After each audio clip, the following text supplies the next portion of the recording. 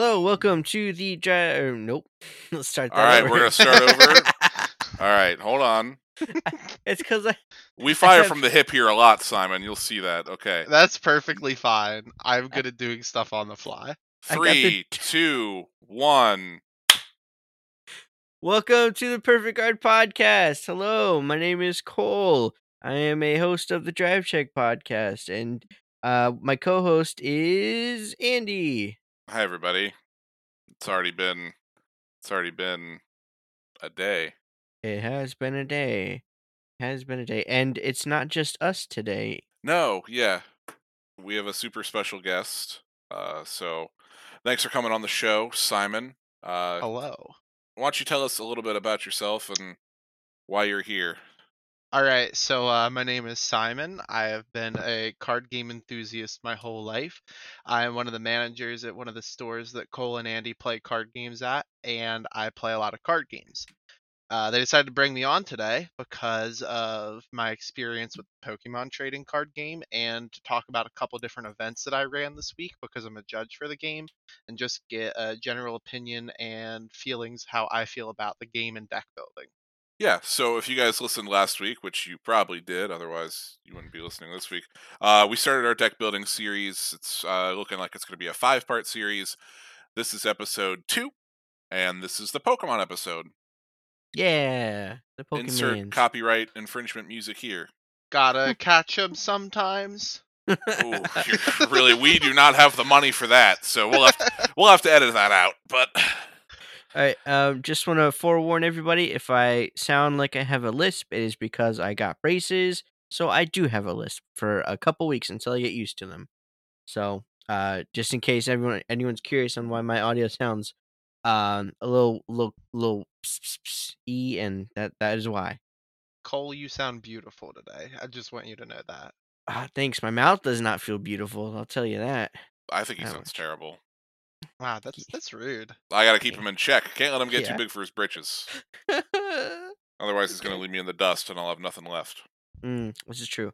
This is true. All right. All right, So let's get into things because we usually record in the morning, and today we're recording late, and it's past my bedtime, and I'm Very exhausted. late. I'm sorry. That's No, okay. it's It's fine. not your fault. I was the one that said let's record after a Flesh and Blood tournament, and I'm a sleepy boy. It's hard. It's tiring kicking so many butts. Do you here? Let's talk about that real quick because we're fresh off the heels of that one. Sure. So you went to Epic Loot today, correct? Yeah, I played in the armory at Epic Loot. It was pretty sweet. They actually did some old prizes. I came away with a cold foil Cavdane Trader Skins. So, for first place. So I'm super, super happy about that. He's really cool, and if they ever print merchant cards, he's going to be really good. Aren't they doing it in like the new supplemental set? Maybe. I mean, they said that everybody's going to get support, but I don't know. It's going to take a lot for him to be playable, right? Yeah, true. But he is cool. He's got a cool power. People seem to like him a lot, even though he's not a playable hero. Yeah. But yeah, 140 played Chain. So he's not dead. He's not dead. The rumors, Never was. The rumors Never are not true. was. Never was. See, Simon knows. Yeah, my one experience learning how to play Flesh and Blood, I learned how to play Bravo against my friend playing Chain, who had come in second at the Big Vegas event, and he was teaching me a couple weeks ago. That matchup was not fun. I thoroughly got my teeth kicked in. Yeah. Oh, no. Turns out Seeds of Agony was just not necessary to the operation. Of course, Seeds would be great, and if we had Seeds, the deck would be even more busted. But basically what I did was I looked at the Briar lists that have been doing really well, and a lot of those Briar lists are leaning very heavily on generic cards like Captain's Call and stuff, and Enlightened Strikes and such plunder runs. And I thought, well, I could do that and just put it in a Shadow Shell and play a bunch of blood deck cards, and that's exactly what I did. And it was gross. It was super fun. I'm gonna keep playing Chain until Rosetta Thorn gets banned. So that sounds about right. Yeah, it was really fun though. So shout outs to the boys up at Epic Loot. It was a super fun event, and I look forward to keeping the Chain train alive. Well, congratulations on your 4-0.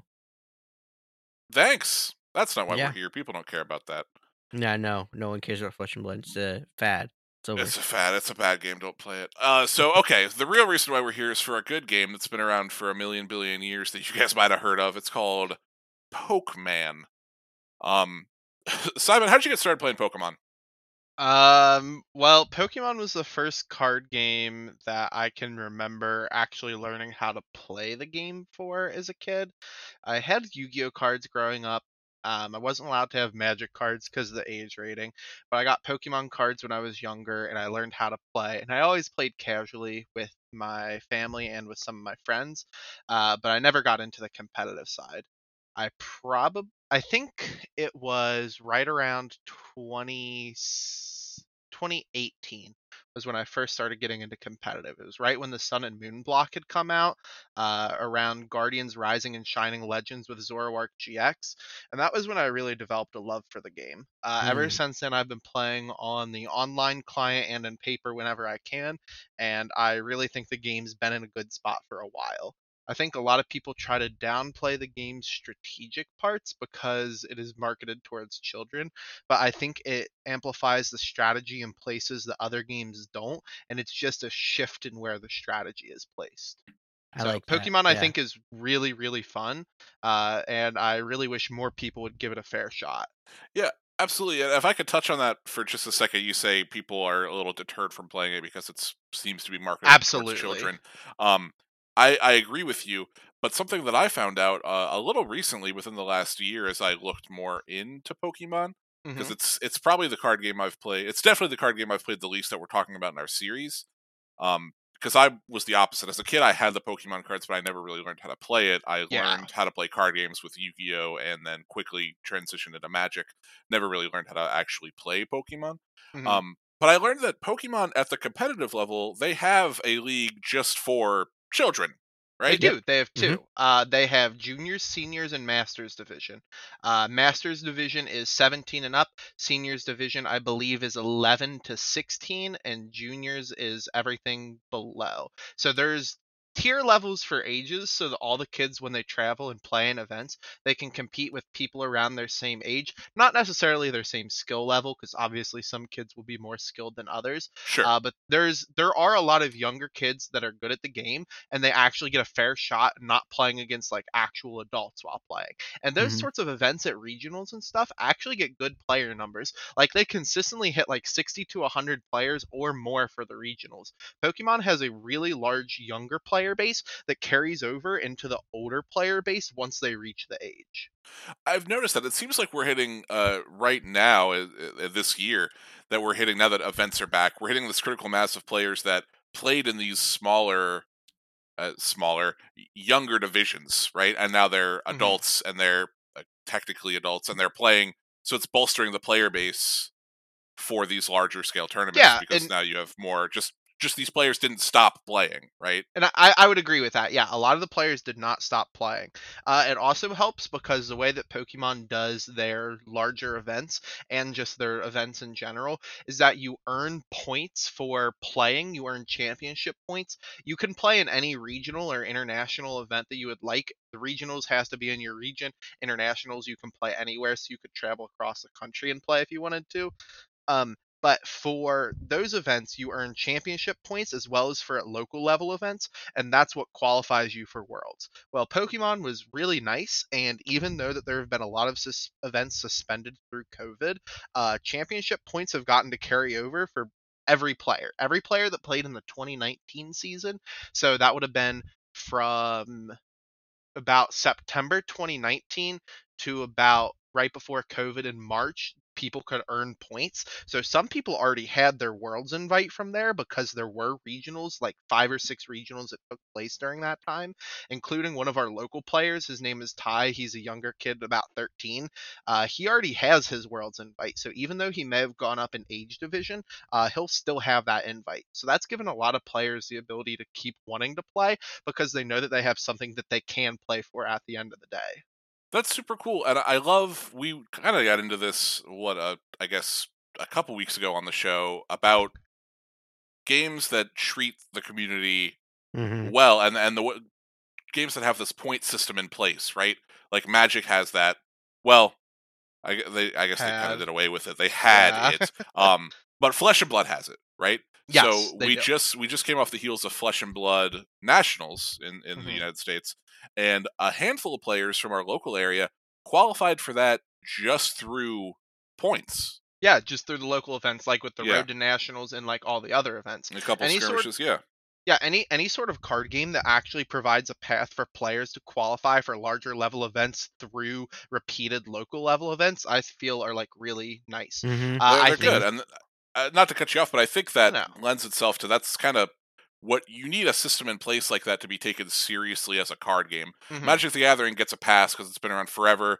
They've retooled their system so many times. I'm not familiar with how Yu-Gi-Oh does things anymore, but as far as like Pokemon and Flesh and Blood, and I think Dragon Ball have these systems in play that just rewards you for playing the game. Not everybody can travel. Not everybody can travel a lot. So when you gauge your big competitive tournaments behind these, say theoretically these Road to Nationals or like a PTQ or any sort of thing like that, a championship tournament, not everybody gets to play in those. Not everybody gets a chance to travel across the state. Not everybody can take off that specific Saturday and be there, especially in Pokemon when you're talking about kids, right? You can't, Mhm. they can't drive. So Yeah. I think that when they give you an option, an avenue, it might not be the easiest thing, but an avenue to get there without playing in these large scale tournaments, Hmm. I think that's great. Yeah, it's great. It's huge. It bolsters a lot of the local, like weekly attendance, Hmm. as well as the repeated players. And that's what stores and Pokemon want at the end of the day. And all of these companies want. They want a repeating player base that continues to play. They don't want Mhm. players that join and play for 6 months and then drop it for a year and then come back. They want players that are playing consistently. And the type of programs that reward that for like qualifying for higher level events are the ones that you'll see a lot of people start to gravitate towards. Very well Yeah, said. exactly. Very well said. So before we get too deep into things, Cole, you've been playing Pokemon for a while, also, and we've never really gotten into when you picked up the game and started taking it kind of more seriously. So for me, it was I'd been paying attention. I think it was oh my god, what set did Reshiram and Charizard tag team come out? They Uh, came out in Unbroken Bonds. Unbroken Bonds is kind of where I decided that I wanted to kind of pay more attention to it. Mhm. But I didn't actually take it seriously until Sword and Shield because it was almost like a clean slate for me. Yeah. So I could just literally pick a starter deck and kind of like go from there, build my collection, and then take it a bit more seriously as I did. Um, and so I started to like build my collection, and then I took it more seriously, I guess, within the last couple months, because I thought I could play Vanguard competitively, but just the way that the Vanguard game is, and the way that the English version treats its players, it just didn't fit that competitive itch that I was looking for. So I switched over to Pokemon, and I've been really enjoying my time in the Pokemon. So I think battle styles is kind of like because I saw Rapid Strike Urshifu, Mhm. and I was like, this is my deck. This is what I want. So then that's And kind you of when I started really going real started. hard. Yeah, Mm-hmm. Yep. that was Yeah, around that time, Battle wasn't it? Battle Styles was really good. That's when I started getting really heavily into it because that was when a lot of the vaccinations started to come out for us in this area Yep. and a lot of the restrictions started to lift. So I felt fine as the person that would make that decision at our store to start running events for locals. That's about when I thought it would be fine to do that. So I rounded up the few players I knew that still played, started to slowly grow a player base, and Mm-hmm. since Battle Styles, we've been firing on all cylinders. Yeah. Yeah, You what guys you are. just had two really large attendance events, right? We did. Two large attendance events this past weekend. One of them was ran completely off of my own volition. At the store that I help manage, Monster Games in Highland Heights, Kentucky, we just held a 64 person, well, 64 people registered, only 60 played. So if you were one of those four that didn't play, contact me and I can get you a refund. Um, we had 64 people sign up, 60 played. It was a win a case tournament for Fusion Strike. And then I also helped judge the event a day after, so it was like a back-to-back event weekend. We had a tournament at Mavericks Cards and Comics in Mason, Ohio, and that was a 1K, and we had 49 people for that, and they barely advertised for that, so the fact that they hit 49 was great.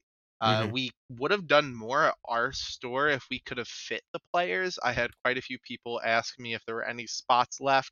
I really think we probably could have hit about 80. Yeah. I also didn't like pay for any advertising on Facebook or do as much as I could have. So I really think we probably could have hit that number, but logistically, it just wasn't there. Sure, Mhm. there's only so much space, so much room. Yeah. Yeah, I've never seen so many people in that store before. It It was was packed. yeah. It was packed. Yeah, it got so hot that I had to, like, in between rounds, take, like, a breather outside to cool off. Oh It yeah, I'm was not surprised. yeah, Sometimes it gets really bad in there. So yeah. But, those are my first 2 big well, really, my first 2 big tournaments I've been in probably 5 years, just for any game, um, and the fact that they were both Pokemon was awesome. what do you I think did about them as somebody that hasn't played at a large event for about 5 years? um, I think it ran very smoothly. I've been to some Bushy Road events, I've worked a couple of Bushy Road events, and, not ran as smoothly as as this one was. Let's put it that way. I liked the rounds were so quick at 30 minutes, they were best of Mhm. 1 30-minute rounds, but, like, I didn't feel like I was rushed at all either. Mhm.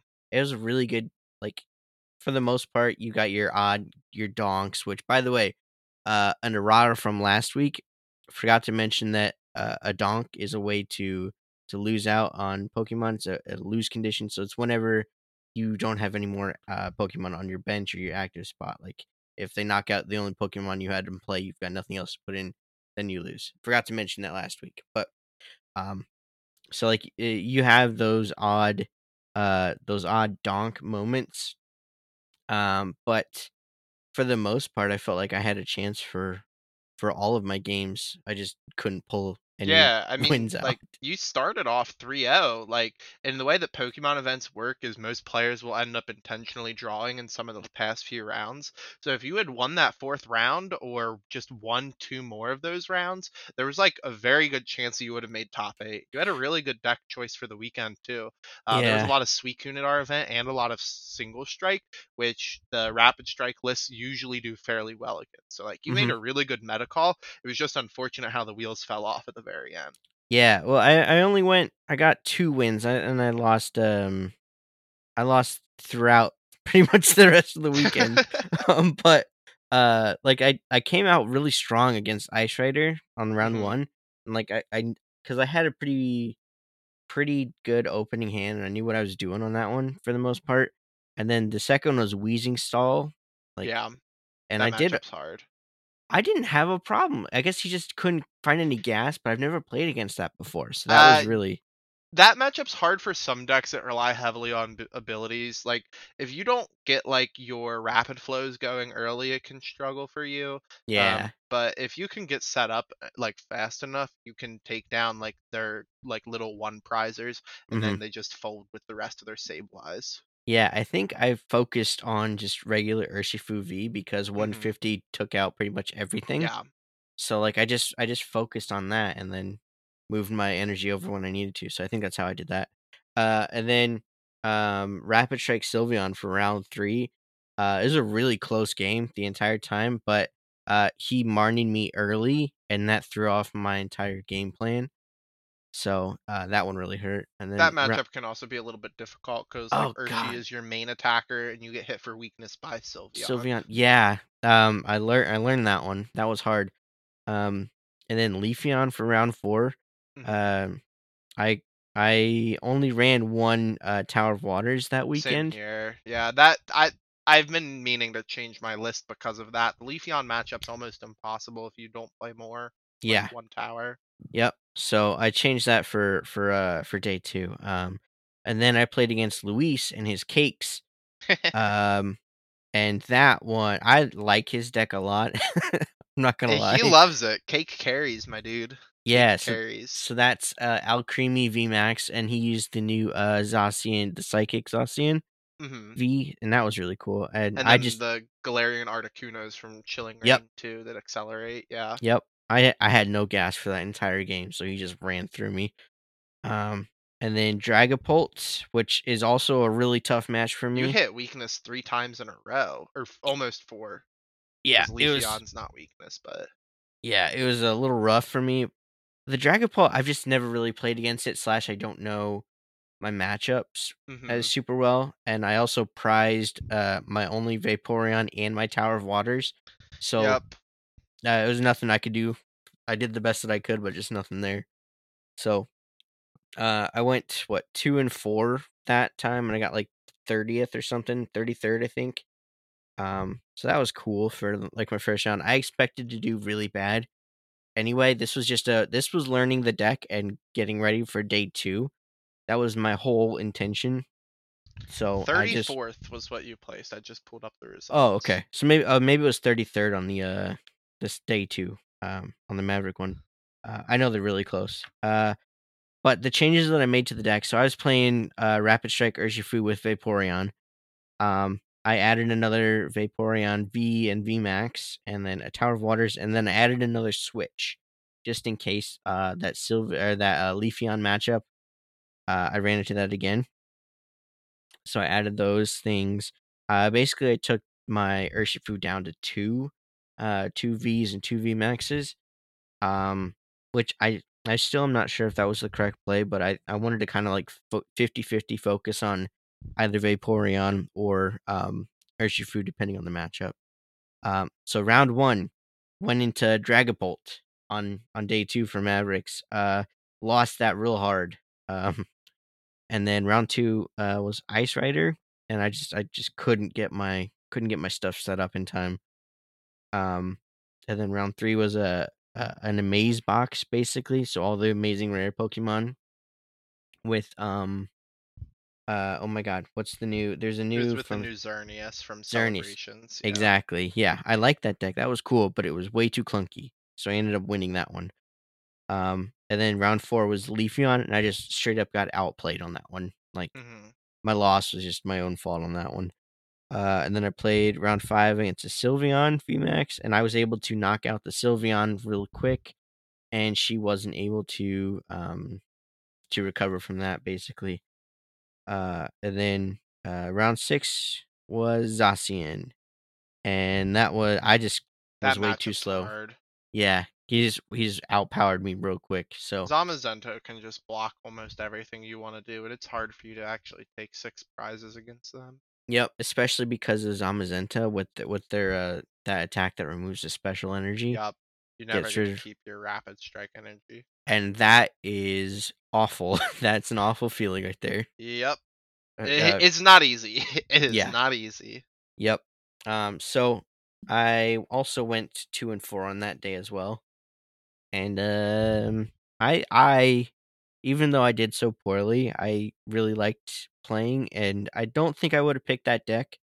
For future reference, I probably would have gone with Zacian V because I just felt more comfortable with that deck, and I feel like I could have piloted it better than the Urshifu. But I really liked my bears, and I liked the Vaporeon idea, and I wanted to see if I could make it work, and it just Yeah, wasn't for me that weekend. I think an important thing for this metagame that we're currently in for Pokemon, it's about to change with Fusion Strike, but there were just so many different viable decks that picking one that you were comfortable on and knew your matchups for was probably the biggest like factor for winning throughout like larger tournaments. Yep. Obviously, matchups and weakness can play a hand on that sort of thing, but picking something you're comfortable on and know the lines, that will help you turn your 50-50 and 60-40 matchups to major ones in your favor. Yep. There's just so many different viable decks right now that I think that this format's going to be looked back on really favorably.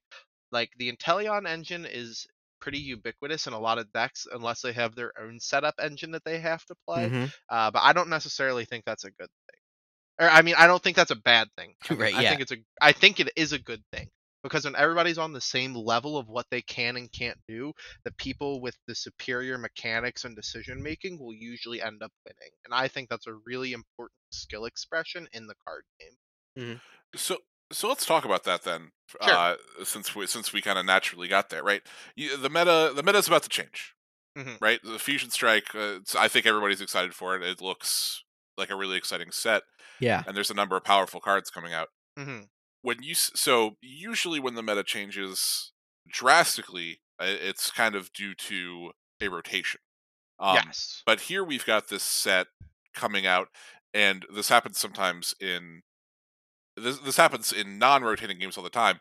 But I'll compare it to Magic because Magic and Pokemon are both rotating games. Usually in Magic, when a new set comes out, you just pick the cards that fill in the decks that already exist. You Hmm. update those decks, they adapt. Maybe a new deck pops up here or there, one or two, and they'll become part of the meta. But here, like you said, the meta's about to shake up drastically. What do you have like a short list of things that you think will happen, or decks that will be either pushed out or brought into the format that aren't there currently? So And, there. Go ahead. and well, I was going to add on to that. Do you think that Fusion Strike is going to revitalize any older archetypes? I think that Fusion Strike overall is a powerful set. I don't think it pushes too many things out of the format. It does make things a little bit harder for Leafeon and a couple of other decks, but I'll get into that in a little bit. So the main decks coming out of Fusion Strike are obviously the Fusion Strike deck, which Right. relies on Mew VMAX, and it's more of a toolbox type deck. I haven't seen too much of the deck play in person, but I know just from looking at it and hearing other people talk about it that it will end up being very good. It has a lot of ways to draw through a lot of its deck.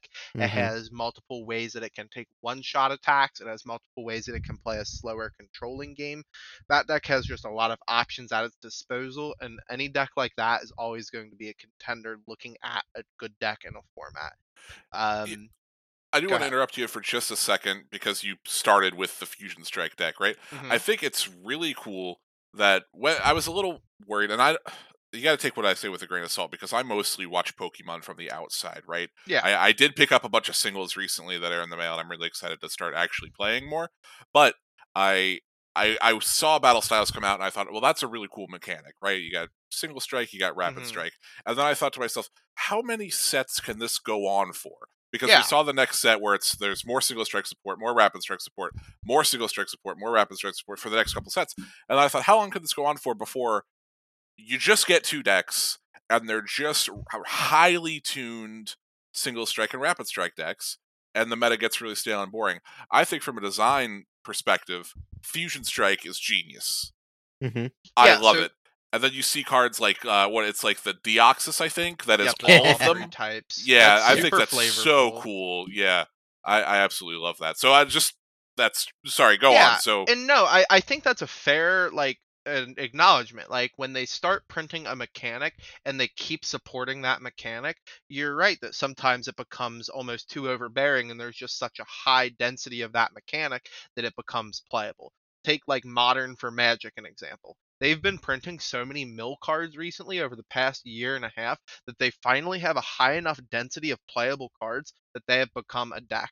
Like a when real deck. a Yeah. real deck for sure. And when Single Strike first came out, it struggled, but they've slowly been getting more cards every set. Mm-hmm. And Mm-hmm. like the final thing that happened that bumped their viability to what I think is one of the three like tier one decks of the past format was the Umbreon because it Umbreon. gave Yeah. them a way to attack their weakness because they're weak to psychic and they Mhm. can beat the most psychic Pokemon now are dark weak. So they have a way to cover two type weaknesses, and then they also have a really powerful effect that has been playable since the history of the game, since like the game first started with like a gust of wind effect Right. to bring up a bench Pokemon on the Umbreon. So those two of like factors bumped it up in viability.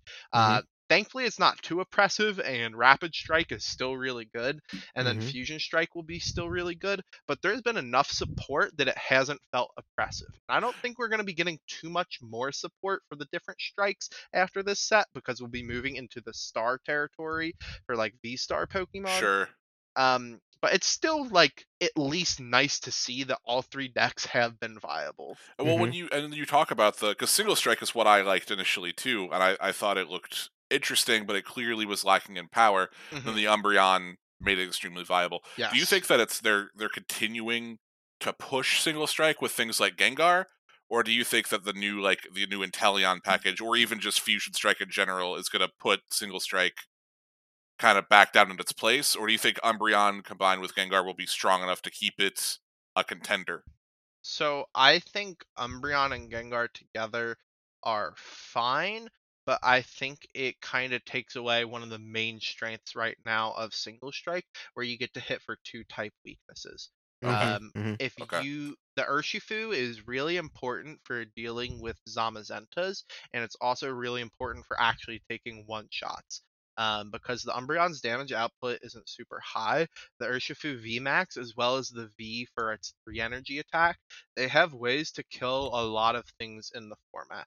I think I would be more intrigued to see how an Urshifu Umbreon list or a toolbox type list that plays like maybe a 2/2 Umbreon, a 2/2 Gengar, and like a 1/1 Urshifu, how that would look. Because Okay. the list is Ah. so tight, because you have to play a 4/4 or a 4/3 if you're greedy Houndoom line in Mhm. pretty much all of the decks.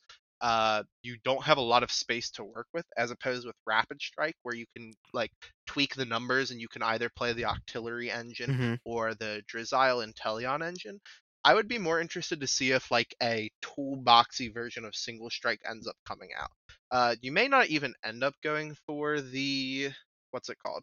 For the Urshifu in that sort of list, because there's the Stonejourner from I believe Chilling Reign, that if you're looking for fighting type weakness coverage, you can play that. And then alternatively, you can play the Deoxys in the deck because it is a single strike Pokemon. You can get psychic type weakness coverage with that, and then you can hit the other fighting decks for weakness. Um, the single strike deck actually got more this set than I believe Rapid Strike did. Rapid Strike got the Inteleon, and that opens up a decent amount, but I don't think it changes the list too drastically. Yeah, I don't. Okay. I feel like that Intellion's probably its own deck too. The Inteleon can be played as its own deck because it's really reminiscent of how Greninja used to play in Greninja Break back in XY era. But I'm interested to see how the Rapid Strike Vaporeon lists go. I Mm. know at one of our locals tonight, somebody went 3-0 split in the finals with the Rapid Inteleon and Urshi together, Mm. basically just replacing the Vaporeon with the Inteleon. Inteleon, which Interesting. I think is really good, and I Yeah. have to play it for myself, but it helps you hit a little bit higher damage numbers with the consistent ping. It gives you a discard outlet for the extra water energies so Mhm. that you can Melanie easier, Yep. and it lets you fix damage numbers on Genesect Vs against the Mew deck because it has 190 health. So with Telescopic Sight, Passimian, and Rapid Flow, you deal 180, so you're 10 short. So if you Mhm. can get an Inteleon double ping in there, you can take two prize knockouts. Yeah. So I think that deck gains a lot too, but it's less than the other decks. Yeah. I hadn't even thought about like replacing Vaporeon with that. That makes a lot of sense to So me. the Vaporeon's still really good because it can hit 200 with its attack very Yep. easily. Mhm. However, I really like that you can reuse your Rapid Strike energy with the Inteleon VMAX, because the Inteleon VMAX, you can use Rapid Strike to use its attack and bounce to the hand to do the extra damage. So in the matchups where you're trying to hit against weakness, like against Victini, the Inteleon still does its job effectively. Mhm. That's pretty interesting. So let me ask you this then, Sure. because I think you bring up a couple of really good points when you hmm go in when you dive into the Fusion Strike set and kind of how it's going to offer archetypes. When you're playing, when you are, let's just say you're preparing for just a local level event, right? Sure. You're going to be a handful of people there. You kind of have a ballpark idea of most of the players that you're going to be playing against, hmm but you're not sure what you want to play. Yeah. Do you go online and just like rip off a deck list that you see online that you think looks strong, or is hmm there more in Pokemon? It seems like it's a little important to try to spike the metagame, right? And try to be a little anti-meta. So in Pokemon, you can definitely spike the metagame, and part of that is in part due to the fact that Pokemon is very cheap. Because the Mhm. collectors will buy the sealed product and open it looking for the chase cards. The low rarity versions of a lot of the cards are cheap. Most standard decks in Pokemon if you're not looking at an evolution deck, can be built for anywhere from like $60 to $80. The Mhm. Zacian deck, it's like $40 tops. Yep. There's the Dragapult deck, which is I think the best deck of last format, is like $70. The Eevee decks sometimes get a little bit higher due to the collector value, but it's not too crazy. So realistically, from a card game perspective, that is very cheap for a standard deck, Oh yeah. and most of those cards will be like legal for a while. That leads a lot of people to be picking up cores because Pokemon utilizes a lot of the same trainers and energies between decks, although the attacking and the support Pokemon may be different. So you can change and adapt week by week. I'm not one of the type of people that normally does that. I normally play what I want to play without caring too much what's going to be local. Like you hit bad matchups, you don't hit bad matchups, it's whatever. Like obviously, if everybody at a store is playing all single strike and rapid strike, I'm not going to take Leafeon or not Leafeon, Jolteon because I'm fighting weak, and that's just a dumb decision. But like if there's about 12 players and there's like 3 on a fighting deck or 3 on a psychic deck, I'm fine taking a deck that has weakness. Like Sure. I'll high roll my matchup on that. But I think you can metagame for larger like cups, regionals, and like league level events for Pokemon. And if you do that, you can get rewarded. Right now, the metagame is super wide open. I think there's probably about 12 plus given decks that I could see Mhm. taking down a tournament at any given point. Um, and I think that there's play styles for pretty much every player available right now so that you can play what you want to play and not feel like you're playing a deck that is strictly worse than everything else. Yeah, that's that's kind of how Cole hooked me a little bit, honestly, because we were kind of talking about Pokemon, and he's floated some stuff onto my desk in the past, and then he like made it a point. He was like, "Hey, look at this deck," and I was like, "Okay, like it's Metagross. Metagross is cool." And he's like, "No, like watch the video. You're never dying and decking out your opponent." And I was It's like, "Oh the yeah, grind deck. yeah." It's like the grind, which is what I Is it the love. Cheryl version? Yeah, and it's just like this grindy pile of like, I'm not gonna die, but I'm not gonna kill you either, sort of thing. And it looks so fun, and it was like $1 to build the deck. Like it was so cheap. You know what like you said, it's I know it's not It's popular. It's probably very not easy. the best deck, but it looks so fun. And it doesn't seem like, I mean, I watched a couple of videos of people playing it, and they're beating Rapid Strike decks. Yeah. Like it's not, so it seems Decks viable that in the struggle to meta. take one shots are usually like really good for the Cheryl decks to play into. Mhm. I was working on it last night and today, a potential new deck that could come into the meta with this format based on how I think the meta is going to shift that plays a lot of Cheryls and is really grindy. I think Sandaconda VMAX could see a lot of play this set if all the cards fall properly in my predictions. Interesting. Yeah, so Sandaconda VMAX, right, is a VMAX Pokemon. I believe it has 320 health. Yep, Let me double check 320. that. No, I got it pulled up. Yep. Okay, so Sandaconda VMAX has 320 health.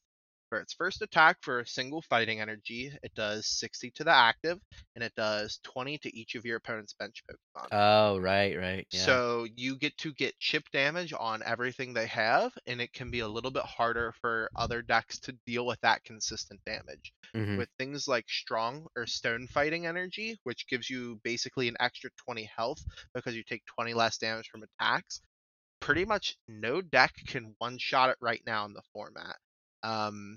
You have to be like a single strike Urshifu VMAX that has all 4 single strike energies on it, or you have to be Leafeon, which hits it for weakness. It's Grass Week. It has 3 retreat.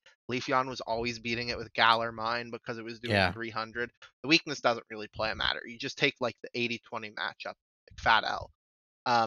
But a lot of decks rely on the Sobble engine to get set Mhm. up. So they play a lot of Pokemon on the bench. And with Mew coming into the format, there will be a lot of Genesects and other things that they have to put down on the bench. Oh yeah. Mew struggles to one-shot it because even with Power Tablet, all 4 Power Tablets in the Genesect attack, it does 330, but you live with 10 health then if you have a strong or the stone fighting energy on it. And with that 20 damage to the bench, you can amplify that with telescopic sight to make it Oh, 50 right. damage to all of the V Pokemon. The Yeah. Genesect gets 4-shot with it, and they have to play 2 if they want to be able to see cards in their deck. So that gives you an easy 4 prizes right there, and they will pretty much always want to have a Mew and a Latias on the bench, so you can actually pick up decent amounts of prizes. Although the Mew resists fighting, and you're not really doing too much to the active, you can pressure their bench enough, and they can't set up without their bench because they need to copy the attacks off the bench and get the Mm-hmm. draws, that might have a favorable Mew matchup. You also get to play Path to the Peak because you don't rely on abilities, and I think we're going to switch to an ability heavier format with things like Shadow Rider and Eternatus coming back with the new Adventurer's Exploration. I think it's a new supporter card Yeah. that it's kind of like Bridget if you used to play with Bridget, but this new supporter card lets you find 3 Pokemon V from your deck and add them to your hand.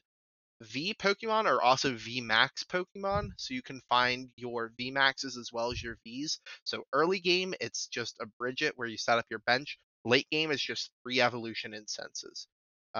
So when people are going to be switching over to more V heavy decks and playing like those sort of things, your Path to the Peaks as well as your telescopic sights will start dealing a lot of damage, and you'll be able to get chip damage. I think you also will have a favorable matchup against Gengar because you hit Gengar for weakness, and they also struggle to one-shot you because you don't play Vs for their first attack, so they have to rely on their second attack. Wow. That's some Well, there big you have it. big brain That's the plays right that's the there. hot take. Yeah, I was working on a list last night for it. I've made some tweaks already. I haven't gotten to test it too much. I'm going to try to take it to locals at some time next week or the week after, and hopefully it does well. So Yeah, you'll have to let us know because that sounds really fun, honestly. yeah. Yeah. So because you have just the one energy attack, you can Cheryl really easily and not worry about the discarding because you can still pressure their deck a ton. Yeah. So, okay, this begs the question, which Sandaconda V are you gonna play? So that's something I discussed with one of my friends who played the deck when the Sword and Shield Evolving Skies format first came out. Mhm. If you play Path to the Peak, you can't realistically play the one that takes 20 less damage. True, But yeah. if you play the one that takes 20 less damage, even if you play Path to the Peak, that lets you survive things like Victini's first V Max attack, the one blow that does 220. It Mhm. also lets you survive against a Impact Blow Urshifu V, which only does at most 220 usually. There are some numbers that are relevant for the damage blocking one, but the other one has an attack for a single energy, which could give it merit. I would probably end up playing a 3-1 split with the damage block being the 3 and the attack being the 1, just because you don't have to play Path super early in the deck. You can play it after you want to stick a Marnie and then brick your opponent. That's true. That's true. And as we learned, Marnies can be really tough. Really tough to Yeah, get around. that card is either your savior or your worst nightmare. Yep. Yep. Yeah, It truly is. for people that aren't keen on it or haven't played a ton of Pokemon, just to put it into perspective, Pass to the Peak is a stadium card, and it says Pokemon with a rule box in play have no abilities. Yeah. So So that's that just so means you're blanking your Pokemon and your opponent's Pokemon's text box if they have a rule which, box. which is really good against things like Suicune, which are able to draw cards multiple times per turn, against Shadow Rider, where they need to use their abilities to accelerate to deal damage, against Zacian, so you can actually hit their Zamazenta, And they and so can't that they Intrepid can't use Sword. Intrepid Sword. Yeah. It's really good against a lot of the different decks in the format. Yeah, Mhm. and it's the type of card that we see in almost every game where a deck does a busted thing. Let's call it. A deck is a little unfair just because it's tuned, it's good, it's gotten a lot of support, what have you. Then you have these types of cards. In Magic, it's like Thorn of Amethyst or Thalia. In Flesh and Blood, it's like Channel Lake Frigid or the Frostbite tax, and in Pokemon you have Path of the Peak, and there's other similar effects. Power Plant, Right? Silent Lab, Yeah. any Yep. of the item blocking. There's a bunch of different ways to interact with your opponent, like proactively instead of reactively. Yep. Which is great. It's a playstyle that a lot of people enjoy. Mm-hmm. It really is. Myself being one of them.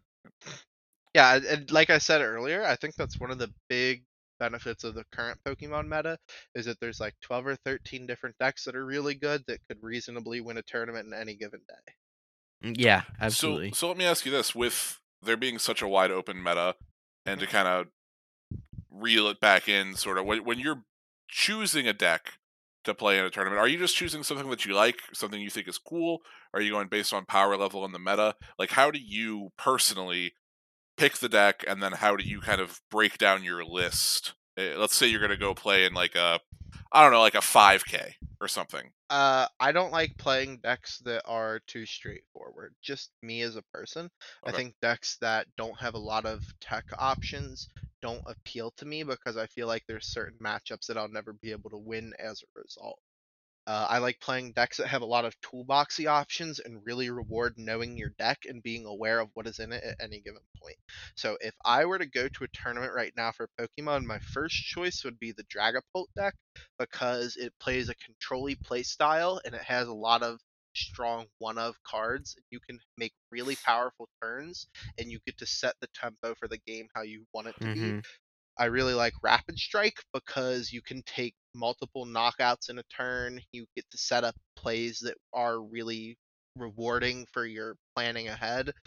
Or I would probably play Jolteon just because it helps bully the prevalent Sobble decks that are all Yep. around. And it is really consistent. So those are like the 3 decks that I would pick, although I think there's a bunch of options. And I think all of the options are really strong. But me personally, I like picking decks that have multiple options. So you're I don't not like. okay. So you're not saying I want to pick. I'm going to play deck A because it's the best deck, or I want to play deck B because it beats the best deck. You're saying I want Mhm. to play deck E because it's got options to have a decent matchup against the best deck while being able to tech the matchups of people gunning Yeah. for these better decks. There's Also, nothing I hate more than having a matchup that I feel is completely unwinnable and a matchup that's completely out of my hands. I don't like playing decks that either win or lose on the spot. I don't like trying to hyper metagame for events. I will try to that the way that I like adapt my decks, I'll pick the deck that I want and then I'll adapt my tech cards based on what I think it will look like. I don't want to play a deck like Burn where it's almost the same 60 in Magic all the time, right. and just random sideboard cards based on what's popular. I want to play a deck where I can alter my main deck so I can have a matchup in game 1 so I don't have to win 2 games afterwards if it's a best of 3. Okay.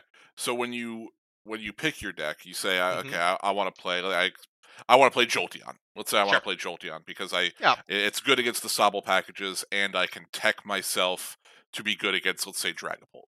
Yes. How do you then go about making your list? Because you're probably like me. You're gonna look at some decks. You're aware of the meta. You kind of know what Hmm. generally goes into the Jolteon deck, but you're gonna make your own list, right? Um, so Pokemon is a game of few play sets. I feel like I Hmm. see a lot of 3-ofs, 2-ofs, and a Mm-hmm. ton of Mm-hmm. 1-ofs in this game. Yes. So how do you decide what allocates those slot? Is it based on popularity, or is it based on what matchups you specifically want to tech for? Do you think you're going to see more of one thing than another? Just So it walk me through that. matters. It matters to me a lot on what type of decks I think I'll be playing against.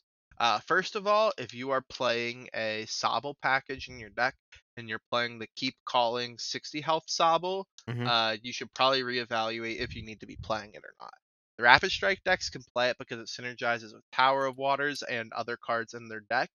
The Leafy or the Suicune and the Ice Rider decks can play it because the Keep Calling attack on turn 1 does not matter as much because they are going to be playing Melanie most likely on turn 2, so they want a way to get a water into the discard.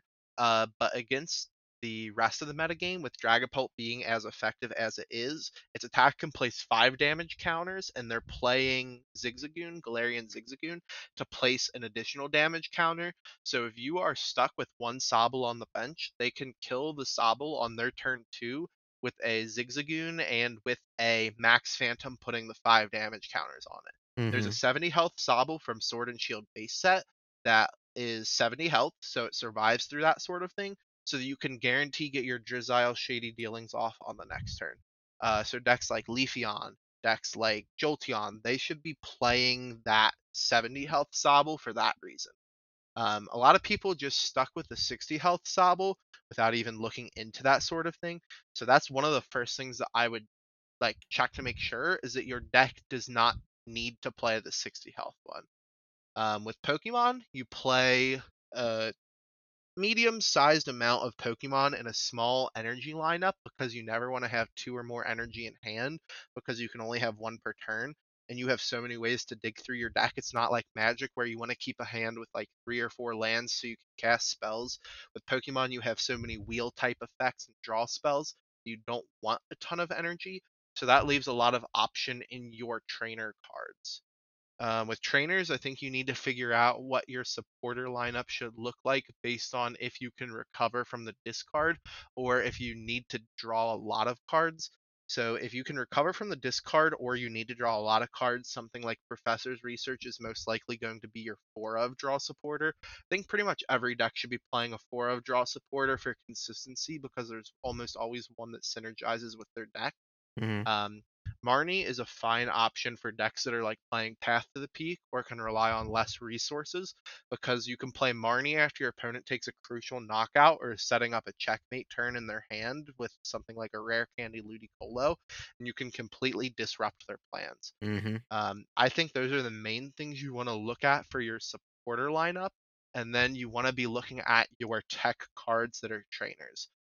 You need to be looking to see if you're playing tools like Air Balloon, which let you retreat for less energy, or if you want to play something like Tool Jammer so you can get rid of your opponent's tools abilities, or if you want to play like a Cape of Toughness, which gives you extra health if you are a basic Pokemon, or if you need to be playing stuff like Tool Scrapper because you expect a lot of people to be playing Capes and you can play your 1 card to get rid of their 2, or if you Mhm. need to be playing Scoop Up Nets so that you can reuse your Zigzagoon in a single turn, or so you can pick up your Inteleon line and reset one of the tutor chains, or you need to see if you want to be playing a Suspicious Food Tin, which is one of my favorite tech cards right now for Dragapult. Suspicious Food Tin is a trainer that is psychic based. It says if you discard a psychic energy from one of your Pokemon, you get to heal 60 damage from it. Dragapult can function off of 2 energy, so it doesn't require a lot of high energy. It does not take a lot of damage from Leafeon. It takes at most 180 per turn, and with Jolteon, they take at most 100 per turn. With a Suspicious Food Tin, you get to live almost an additional turn against those decks, which can be a very important pivot point in your matchup. So if you were going to an event and expecting a lot of stuff like Leafeon and Jolteon, I would suggest putting something like the Suspicious Food Tin in there. Because Pokemon has so many of those tech supporter and trainer options available, and right now with the Inteleon and the Sobble and the Drizziles, where you can find those trainer cards, it's really important to pick the right trainer package for the event. And that's where I would put a lot of my thought into what quantities and what cards in specific are going to be in that 30 to 35 trainers. Extremely well put. Yeah. That is that is sage information, people. And to completely just go totally off the rails with it. Yeah. Does Adventurer's Discovery make the Rapid Strike Malamar busted? Adventure. Is that the one that That's the finds one that V's? search your deck for 3 Vs? No, Rapid Malamar is not a V. No, but you reveal Rapid Strikes from your hands. I don't think you need it because you want to be with Malamar, you're mainly shuffling cards back into your deck on the turn that you attack. So you're going to be left with only a couple cards in hand already. If you play a 1 card that draws you 3 cards, I would rather play 1 card that draws me 6 or 7 in the form of Karina's Focus, which is already tutorable, or True. in the form of or Professor's Research, which lets me see a fresh 7. The Rapid Strike Malamar is a fan favorite deck of mine. I really like that deck. I think it's super underrated. I think people get really upset to see it, but I think it takes a lot of skill to pilot, and there's a lot of choices that you have to make while playing that affect the later turns of the game. I think that deck's already pretty decently positioned, and it probably will get a little bit better with Fusion Strike, just because decks will be aiming to take knockouts on V and VMAX Pokemon. They might not be as well equipped to actually deal with this 120 health menace. Well, fine. I thought it was cool, but never mind. It is cool. It is cool, but you have to put like bricking cards in your deck. Yeah, right? I understand like- why it's not play. Like, I understand why it draws. Because- Yeah. Like there's points where because you have to play V. So let's just say you play V maxes only. You play 3 or 4 V maxes to find off that one card. Well, that's cool. They're effectively dead cards. The only text they have is deal 40 damage with Malamar. Like, Right. That's all they do. Whereas you can already play cards like the Octillery that finds you a Rapid Strike card while also Mhm. shuffling back in. You can play Tower of Waters, which is a free retreat on top of shuffling in or bumping your opponent's stadium. There's a lot of cards that already fill enough like dual purpose roles in the deck that I wouldn't take out a dual purpose card for one with a singular purpose. Right, because Malamar doesn't need Pokemon, he just needs Rapid Strike cards, Yes. Mhm. not Rapid And- Strike Pokemon. Yeah. And that's one of the reasons why I think Boss's Orders is really bad in that deck. A lot of people play the Boss's Orders. I think you have to cut it entirely and play Pokemon Catcher. Really? You rely so much on your supporter because think about it, right? You're attacking with the Malamar, you're trying to get as much damage as possible. You're shuffling down until you have like 1 or 2 cards in hand. Unless you're taking a knockout, you're seeing at most 4 or 5 cards the next turn, and that's like assuming you have really good like draws off of your Chinchino and Minchino engine. If you're wasting one of your supporters on a boss's orders to bring something up to the front, that's a card that's not letting you draw deeper. Whereas if it was a Karina's focus, you're able to draw 6 and like you get to see potentially 9 or so cards that could give you as many rapid strike damage as possible. So I think boss's order is a little bit of a trap in that deck, as is a card like Raihan, because it's not a deck where you want the right cards at the right time. You need such a high density of cards to work. You need to see that density of cards. You want the quantity over the quality. Well, let me take that and apply it to a new card then, another new Sure. card. The Fusion Strike supporter. Okay. What, Chili, Silent, and Cress. The Chili, search your deck- Silent, and Cress. Yeah. Search your deck for up to 3 Fusion Strike Pokemon, reveal them, put them in your hand, then shuffle your deck. That's a supporter. Are you okay with that rate because you're looking for Fusion Strike Pokemon specifically for your Genesect and for other effects? Or would you still rather play a raw draw spell? I think Chili, Silent, and Cress is a 4 of in the Fusion Strike. Okay, decks. okay. It reminds So me it's a lot of really about the context of it the relies tutor, yeah. entirely on the context because something like the Adventures Discovery can't draw you additional cards.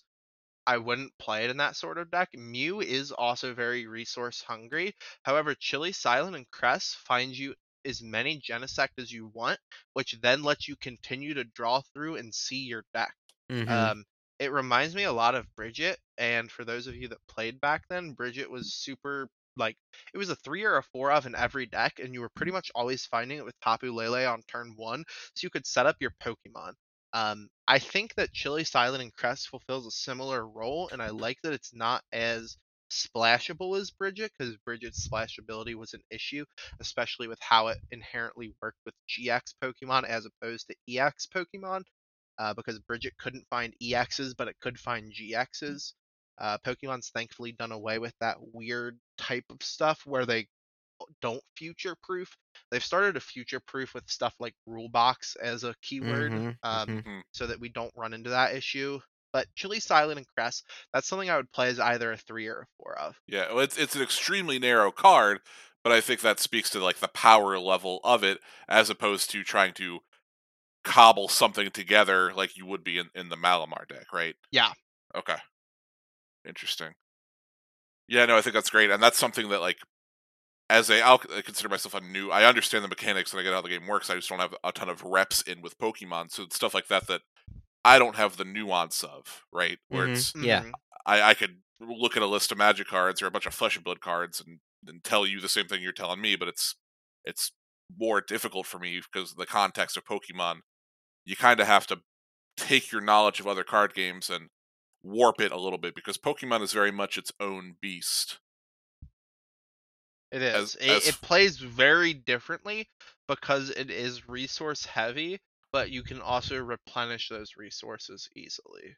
it's a Mhm. very greedy game. Yeah, Mhm. I really enjoy it. It's quite the fun game because it is so different. Yeah. Yeah. It's got very unique interaction.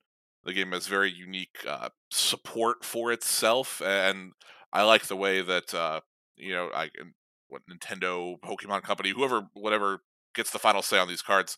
The Mhm. way they're making the game and shaping the game, where they're okay with bosses' orders and Professor's Research kind of being like the staples. Mhm.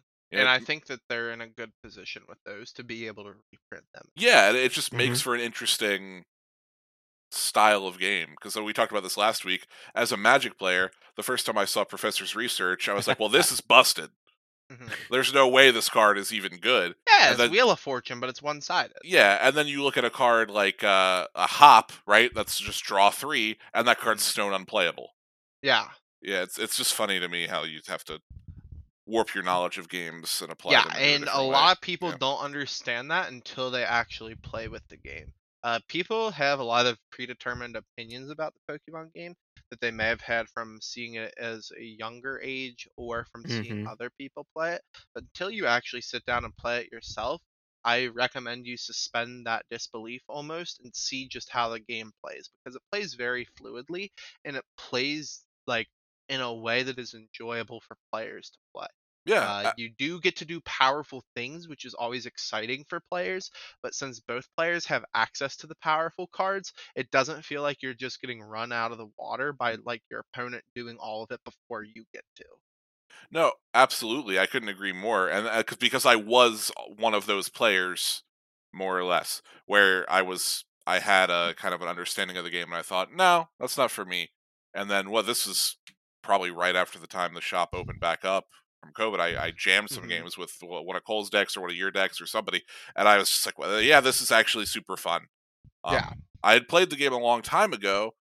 I don't even remember what was legal. There was some really big Shaman was the chase card. Shaman Um, Shaman EX. EXs and Roaring Skies. that's It's what it XY. was. And I Yeah. I played the game for maybe 10 minutes and kind of dismissed it, but I didn't really take the time to sit down and learn it, which is To be something I fair, kind of that was regret. an era that was really coin flip decided, and you could take 15-minute turn ones, so it was very solitaire. Like that was an era that doesn't get looked back as favorably as other formats. I think that's actually probably like the dark ages of what I would consider modern Pokemon design. Well, good. I'm glad that my assumption or how I came out of that is not Yeah, completely it incorrect then. So that's yeah. Okay. that era caused a lot of people to walk away from the game. One of my favorite Pokemon players of all time, his name is Jason Klaczynski. He is a huge retro enthusiast. He's played the game since its start. Like he was 12 when the game first came out or so. So he's been playing competitively since then. That was when he stepped away and started to focus on older formats and revisiting older formats, just because the game had gotten to such a breaking point that he didn't find it fun anymore. I think that that era was what made them try to like safety valve a lot of stuff so that couldn't be abused in the future. Shaman, fun fact, did get banned and expanded recently because of how it interacted with a new card Scoop Up Net that came out. For those of you that don't know, Shaman is a card that says when you play it from your hand onto your bench, you may draw until you have 6 cards in hand. There's a current card that does that. It's Crobat V. Gets Crobat, played in a yeah. lot of decks. Super Crobat good. V has the fun clause where it says once per Once turn. per turn. Yep. Shaman Mhm. did not have that clause, and Scoop Up Net just lets you for free pick up a non GX or V Pokemon and put it into your hand. So Shaman is an EX, so you could play it, draw a lot of cards, attach energy, use items, use trainers, because Pokemon's resources that you have to manage are your once per turns. Your once per turn retreat, your once per turn energy attach, your once per turn supporter, your once per turn stadium. Those sort of things are the resources you have to manage. When you can play a lot of cards with no cost to them and are easy to get out of your hand, Shaman and Scoop Up Net become that much better because you can easily see at least like 40 cards in your deck on turn one. There were so many games of Expanded I was playing when the Rebel Clash came out and had Scoop Up Net, or maybe it was Sword and Shield base, I can't remember. It There were was so a many Rebel games. Clash. Yeah, there were so many games I was playing in Expanded that just felt like non-games because I was able to set up before my opponent was able to do anything, and they didn't get to play the game because I was so far ahead at that point. So yeah, no, there are design mistakes that happen. Sometimes they bleed over into the older formats, but because Pokemon mainly designs for standard in mind, so the past year to 2 years of cards, usually you don't have any issues within those standard formats, which is really nice because I've never really felt like crazy negatively about a card while it's been in standard, except for one. But that card deserved to rotate because it was around for like so long. Which Sure, one was but that? that's What card is that? go ahead. Yeah. Welder. Welder Uh, was stupid. oh. It changed the way the game was played fundamentally. They made the rules change around it instead of the Pokemon Company admitting it needed to be banned. In Pokemon, you used to be able to play a supporter on turn one, but Welder, they changed the first turn rules, so you're not allowed to play a supporter on the first turn anymore. There were so Wow. many decks that would be fine with having a supporter on the first turn, and so many cards that relied on the first turn supporter that Welder being nerfed for that reason, like the fact that it alone changed the rules was really frustrating for me to see. Every single deck that played Welder was very strong.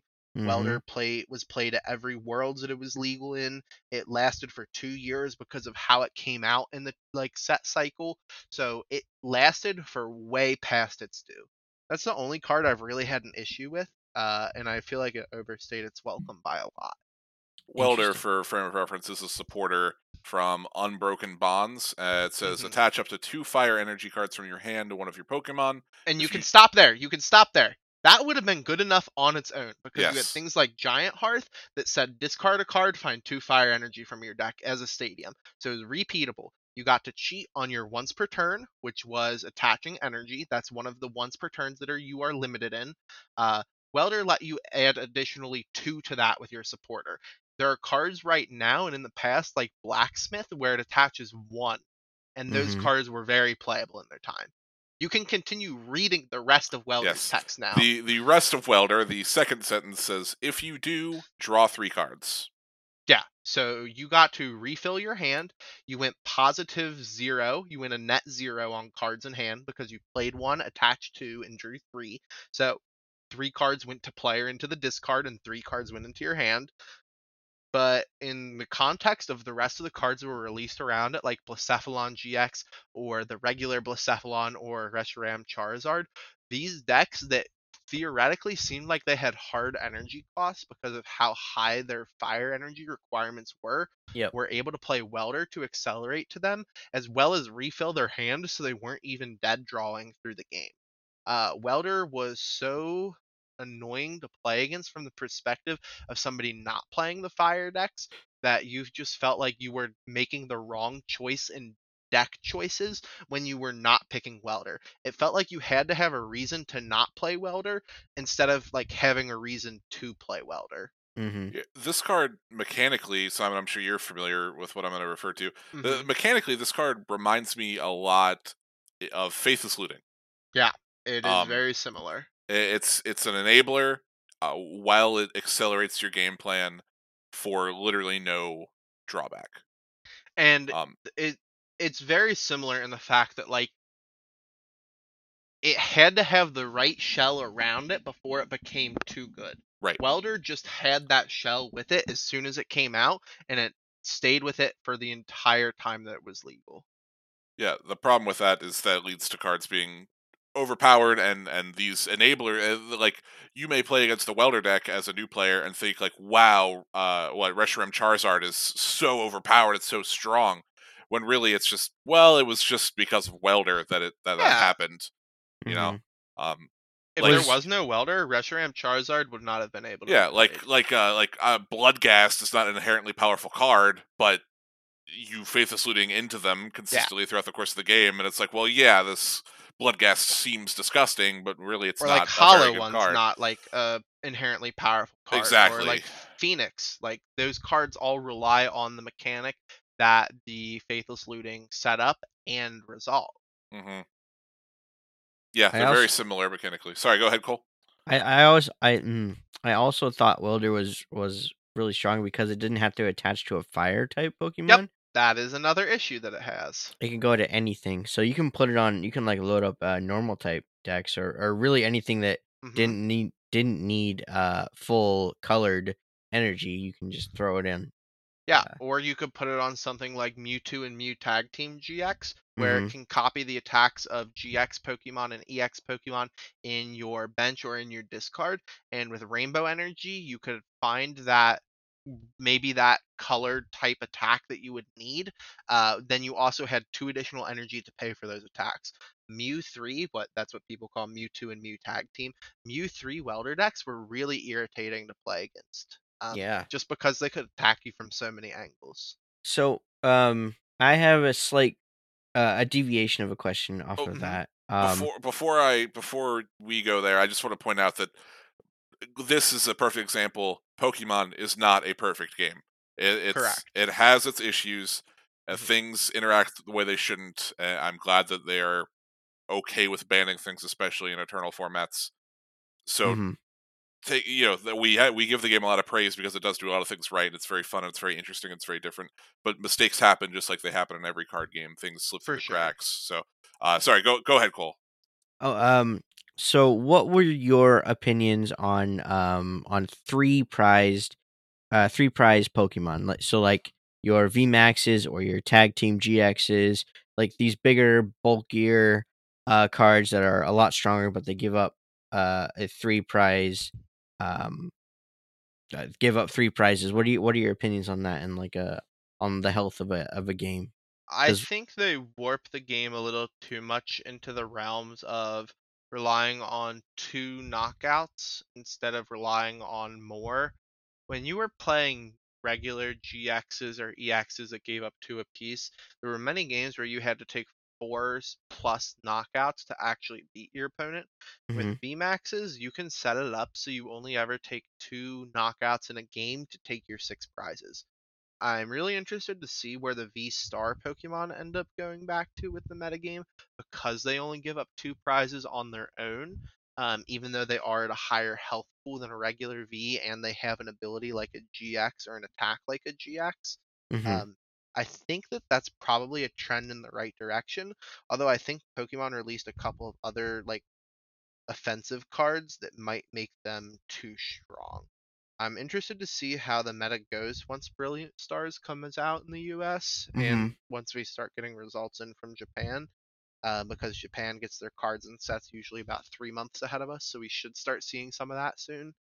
But I think that 3 prize Pokemon in general are hard to balance because if they can't be too strong to like take one shots, without significant drawback because then they just push everything else out. But they also can't be too weak that they can't rely on like slower control games just because such of a downside that they have when they get hmm knocked out. You can't just rely on playing that slow type of setting up and like controlling your opponent out of the game. Yeah, the V Stars was like my main um reason for asking you that question because it definitely feels like an entire shift of design with Yeah, starting with these V Stars. So I was I wondering, think it is an entire shift of design. We yeah. saw that shift in design philosophy from Cosmic Eclipse to Sword and Shield base set, with the tail end of the Sun and Moon block with the start of the Sword and Shield block. hmm Is to the point where I would consider the Brilliant Stars or whatever that set's supposed to be called the Like a new start of block. a new block, Yeah. and Fusion Strike the end of a block. That's Very it, yeah. similarly to how Heart Gold Soul Silver when Diamond Pearl released Platinum and they brought Pokemon SP into the format, which were like kind of like EXs or Vs where they weren't fully evolved, but they were like weaker than fully evolved versions but stronger than basics. There was a design philosophy shift there, even though they were like the same block. Those Pokemon SP became very dominant, and a lot of the older Pokemon didn't see a lot of play. I'm interested to see if that ends up happening with the V-Star Pokemon, where there's like these blend of these two design philosophies, and if that causes fun play patterns or unfun play patterns. But I'm trying to be optimistic about it because I think that Pokemon has their head in the right direction for most decisions. Yeah, I would agree. I would agree. Will Superstar or whatever star, crazy stars, will that be the end of a okay? When the rotation happens, Sure. will we lose everything from Fusion Strike back? No. So the way that Pokemon is doing rotation now is very easy. They have regulation marks on the bottom left-hand side of the card that show you a letter. Right now, we have D in regulation from Sword and Shield base all the way to the fourth set, which was Vivid Voltage. And then Battle Styles has E all the way up through Evolving Skies, and then Chilling Reign has F. Everything past Chilling Reign will have F until they move to G. Pokemon is going to start doing rotations based off of those symbols so that they rotate out roughly the same time. So we will have the D series, Vanguard reference. We'll have the D series of cards rotate out in September. So Sword and Shield, Rebel Clash, Darkness Ablaze, and Vivid Voltage will all rotate, but everything from Battle Styles onwards will still be in Standard.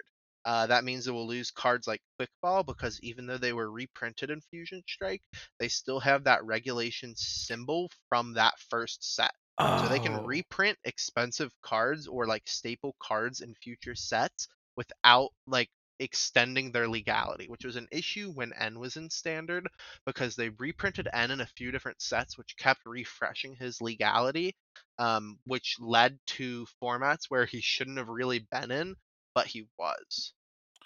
that makes sense Very because we're cool. getting Ultra Ball Yes. soon, so it would make sense if Quick Ball could cycle out Now basically. here's a question. Sure. I'm looking at Mew V from Fusion Strike. It has an F on it. It has an E on it.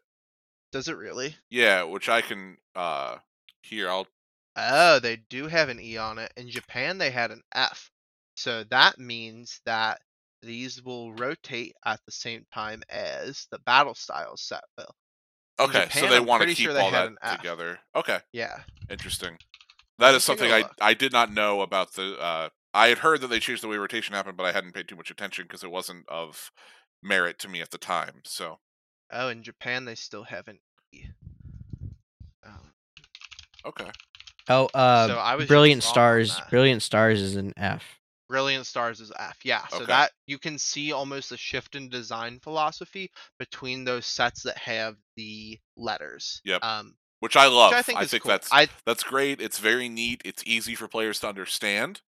And there is no confusion on what is in Standard when that happens. Right. Like now that they've officially shifted over to that, you can tell somebody if your card has a D stamp or an E stamp on the bottom, you are good to play it. Right. Like, unless the card is banned, you are completely set. It's a lot easier than Magic, right? Which is like, well, the symbol looks kind of like a fairy's head, but then you can also play the one that looks like an axe with the set symbol, and this one's teeth. Yeah, it's really. You got to play. All your cards have to have the calzone symbol on them to be able to play them. Yeah, there's no unifying thing in Magic. Yeah, like everything in a set has the same set symbol, but then it's like, well, I don't know the set symbol. I don't know the set code. Right. This is super nice. I like Flesh and Blood uses a 3-letter set code, but Flesh and Blood's non-rotating, so that's not important. But I like the little, very clear. It's not obscured by anything. It's right down by the card number. There's your letter. You can play this. Yeah. Big fan of that. All right. This has been a wonderful discussion, Simon. I talk a lot. I'm sorry. No, man. Thanks for coming. Honestly, like great. I hope you had fun. Yeah, for sure. Yeah. We'll need to have you on to talk about the retro formats. I could talk about that even longer than I can talk about this. Be careful what you wish for, Cole. I can talk Fantastic. about base Neo. I can talk about base Jungle. I can talk about Ruby Sapphire through Power Keepers. I can talk Hey, about Neo through Skyridge. I can talk about 2006 Worlds format, 2010's World format, all the different startup rules for each format. Did you know that at one point in Pokemon you were forced to take your mulligan draws from your opponent? There was a deck that only played one Pokemon, and their goal was to deck their opponent out through draws before the match even started. yeah. Retro Pokemon is very interesting.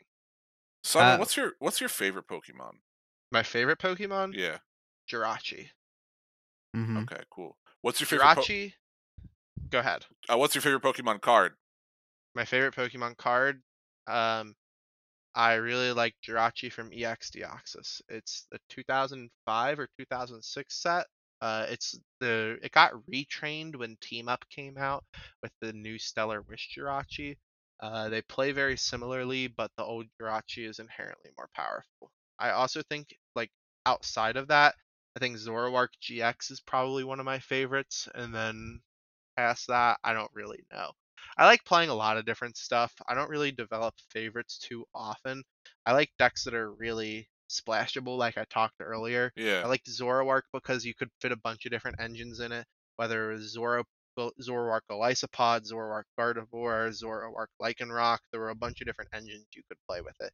And then the Jirachi is just a setup Pokemon, plus it's one of my favorites, so it obviously gets bonus points in my book. Sure. Of course. Okay. Mhm. All right. Cool. We're gonna close it out then. That's it. Yeah, guys, these are probably all going to be long episodes. So people that really like to listen to us ramble and our guests, you're in for a treat Oh boy, are over you? these next couple weeks. Yeah. Again, Simon, thank you so much for coming on. Oh, it was a pleasure. Yeah, it was great. Cole, you got anything else for Simon before we head out here? Where do you work again? Just if you want to shout that out.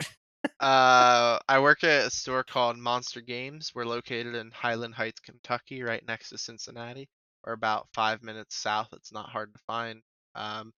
We do a bunch of cool stuff. We have Magic, Pokemon, Dragon Ball, Digimon, a bunch of different card games. So if you ever want to check us out, if you're ever in the area, feel free to come in, say hi to me, say where you heard me from or where you got recommended, and I will do my best to remember. Yeah, shout outs to Monster Games for sure. Mhm. Simon, obviously the homie. So yeah, shout outs to them. All right. If you want to shout us out on a review for the podcast, that'd be greatly appreciated. I don't know if we're on Google yet. I haven't had any free time to figure that out, but like that is The people, my goal. the numbers are pouring in. People are listening to us anywhere. If Yeah. we're not on Google, people have figured it out by now. Correct. Yeah.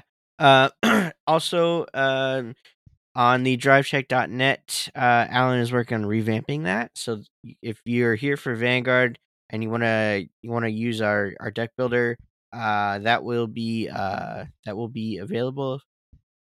It actually might still be available. Anyway, you can find that on drivecheck.net. Patreon.com/drivecheck if you want to give us a couple dollars. Hosting 2 podcasts gets quite expensive. So every dollar that you can contribute every month really goes a long way. Honestly, truly does. If you want to find us on YouTube, just search Drive Check Podcast, and you can find our YouTube channel. Which I need to upload some other card games, like the game that Andy and I played last week, I think, that I haven't uploaded yet. For Flesh and Blood, that's up there. We'll be up there soon. Yeah, we'll have some Pokemon up there too. I Mhm. think I'm gonna go pretty deep with Fusion Strike. It looks really fun. So Yeah, I'm so excited for so many cards in that set. and it's got one of my favorite Pokemon in it, so I'm excited. I think I'm gonna build Gengar for sure. So Gengar's really solid. I Yeah. think that deck's going to be a lot better than what people are. it looks really preliminary cool. thinking. It's always gravy when you see a Pokemon, like in any game. You're like, hey, this is kind of like my favorite thing, and then it ends up Mhm. being sweet. It's That's always me and nice. Bolton. So actually, like, side tangent. The same time that Fusion Strike comes out, there's gonna be 2 pre-constructed decks coming out. There's gonna be one focused on Rapid Strike Urshifu and one focused on Single Strike Urshifu, and those are gonna be you'll buy 2 of those and a couple extra upgrades, and you should have a pretty competitive deck right out the gate for those. and those are coming out. So if you're really curious and want to jump in, just buy 2 of the same of those decks and maybe a couple extra cards here and there, and you can have a pretty competitive deck right off the gate. So Yes, and Fusion Strike will be out by the time you guys are hearing this. It comes out today Friday, as of tomorrow. recording. Oh So God. Yes, it does. yeah. Oh God. So Okay. you guys will be able to pick some up. I don't know when those decks come out, but They're Should be. slated for release at the start of December, but some stores have been getting them early. They Oh, got okay. delayed, but then they started coming into the product a little bit earlier than anticipated. So Gotcha. it's kind of a toss-up for when you'll be able to get them, but December 4th, I believe, is the slated release date for them currently. Okay. okay. 'Cause Check I your remember locals for them- the decks if you're interested. Yeah. Yeah, I remember them coming out on the same time as Fusion Strike. But if you want to watch us play live or you want to watch Drive Check record live, occasionally we do twitch.tv/drive_check if you want to give us a sub and a follow there. We Yeah, play. and if you follow, turn on your notifications so that when we go live for random games or whatever we're playing, we don't always Mhm. have the time to shout it out preemptively. So Yep. hit the notifications thing. God, I sound Yep. like a YouTuber. But it will let you know if you want to catch us on like a random Wednesday night or something. Yeah, exactly. Yeah. And if you want to send us an email or give your praise to Simon, you can send that to drivecheckpodcast@gmail.com. Or if you want to give us a tweet at drive_check. I am at Cole_McCune. That's COLE_MCCUNE. Andy, where can they find you? Yeah, best way to get a hold of me is through the Discord. If you're not a member of the Drive Check Discord, what are you doing? Why aren't you a member of the Drive Check Discord? Get it together, people. But if you're not, just message me. Anybody can message me. It's Nerdbane at Nerdbane, #4526. And Simon, if anyone would like to reach out to you, how could they do that? You can find me on Facebook, but I don't want to give out my last name for posterity. If you want to message our store on Facebook, I have access to the emails. Let's do so that. you can find me there, or you can find me on Twitter at Scoliosis Steve. There you That's go. a long thing I can't really explain. We're on not the going to get into podcast that. for the name. If you guys have a question, if you guys have a question for us or for Simon about Pokemon deck building, about decks, anything Pokemon, you can hit us up via the email and we will get that question to Simon Mm-hmm. and he will answer it. I will answer very, very thoroughly and very in depth. So if you have any Correct. questions whatsoever, please feel free to ask them. Yeah, I love talking about the game. We will shoot you back an email or whatever. We'll get it going for sure. So Exactly. All right. Thank you for listening. We'll see you guys next week with another game in the deck building thing that we haven't come up with yet. we don't know which one yet, but stay tuned. It'll be cool.